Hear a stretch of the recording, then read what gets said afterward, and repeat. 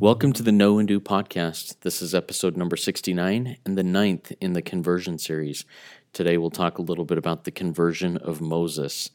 I am Justin Barton, a son of God and the host of the Know and Do program and podcast. Thanks for tuning in. The Know and Do principle is basically this. It is where knowledge becomes action, where education becomes application, where faith becomes works, where a calling becomes leadership, where stewardship becomes magnification, and where testimony becomes conversion. Know and Do started out as basically a daily devotional through which I shared my studies and my personal experiences of faith and hope and tied those to a verse of Scripture. And I still continue to do this, but it has evolved a little bit in which I've conducted a few interviews of individuals who are striving to live the Know and Do principle in their lives and have a story to share. The next stage of this principle is to bring you, the listening audience, into this world. If any of the Know and Do episodes or Facebook posts have inspired a change in your heart or driven you to do something different in your life, I would love to hear about it. The plan is to do a regular How I Do What I Know quick interview of 10 to 20 minutes with regular people just like you. If this pertains to you, even if you wish to stay anonymous to others, I would love to hear from you and have a discussion with you. To contact me, please email me at knowanddopodcast@gmail.com. Now, just a couple of housekeeping things. I'm not an expert in doctrine or in this Know and Do principle. That's why I issue the invitation to myself and in turn to the audience. I'm not an expert in doctrine on any of the subjects that will be shared, and I don't claim to be any sort of official representative of any religion or any point of view. I only claim to be one of God's children, walking through life the best way I can figure, just trying to be better one day at a time, striving to do God's will for me, and sharing what I experience. So if you find the Know and Do podcast or the posts on Facebook to be of value to you, I would invite you to like and subscribe and review each of those places and become an active member of the Know and Do community. Now we'll continue this series on conversion of people and peoples throughout Scripture, and today we'll focus a little bit on the miraculous and Hollywood movie-like conversion of Moses. This is kind of a long story, so I'll do a major Reader's Digest condensed version. Moses was born a Hebrew in Egypt. The Pharaoh had commanded all Hebrew male babies to be slain as the Hebrews had become too numerous. Moses' mother, in an attempt to save his life, set him afloat in some reeds on the river in the hopes that he would be protected. The Pharaoh's daughter found him and rebelled against her father's edict and chose to raise this baby boy. By the way, I find it interesting that the beginnings of this story reflect a seemingly righteous rebellion by several strong female characters.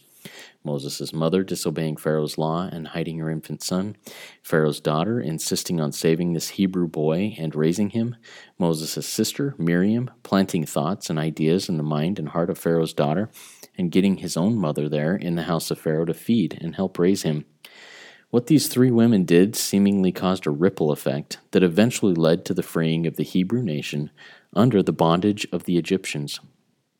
Years later, Moses went through a series of experiences that transformed him from one who was great in the eyes of the nation of Egypt into one that was hated by Egypt, but great in the eyes of God and great in the eyes of Judeo-Christian history.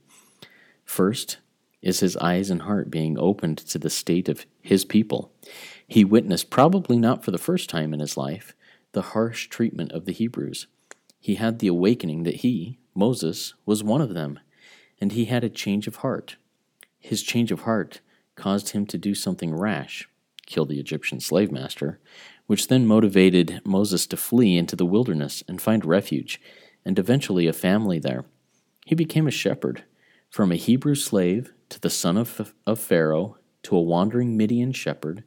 His life took him to amazing places, and he was just getting started. Then comes the mighty change of heart. One day, while tending his sheep, one of them wanders off. He goes after the lost sheep. Anyone see any symbolism here? While searching, he comes across a burning bush, which isn't consumed in the fire. An angel of the Lord speaks to Moses through this burning bush and calls him to be the deliverer of the Hebrews. Moses doubts his ability to do what the Lord is calling him to do, but the Lord comforts, encourages, provides helpers, Aaron and Joshua, and provides many miracles that facilitate Moses being able to do what the Lord has him do.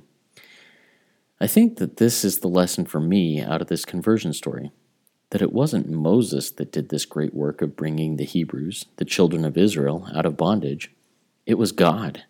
Moses was just the willing instrument in God's hands, willing to submit himself and act on whatever seemingly crazy things that God asked him to do.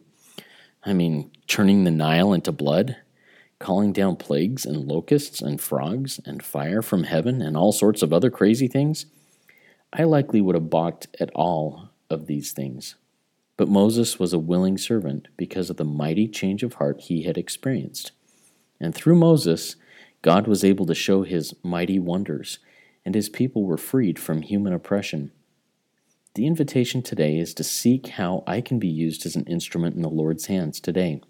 Even pray for an opportunity to see and do one of the Lord's mighty wonders. It probably won't be anywhere near as significant as what Moses was called upon to do, but perhaps as significant in the individual life of someone for whom a kind act is done. Then, when that opportunity arises, to do it, trusting in God to do His will with me. If you feel this is a positive influence in your life, please subscribe to this podcast.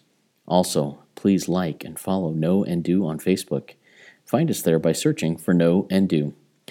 As always, my experience is that the key to peace and happiness in life is knowing Jesus Christ and doing as He teaches.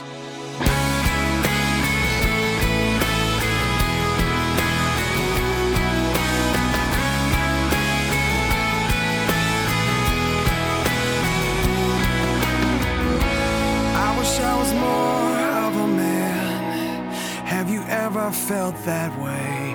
And if I had to tell you the truth, I'm afraid I'd have to say that after all I've done and failed to do, I feel like less than I was meant to be.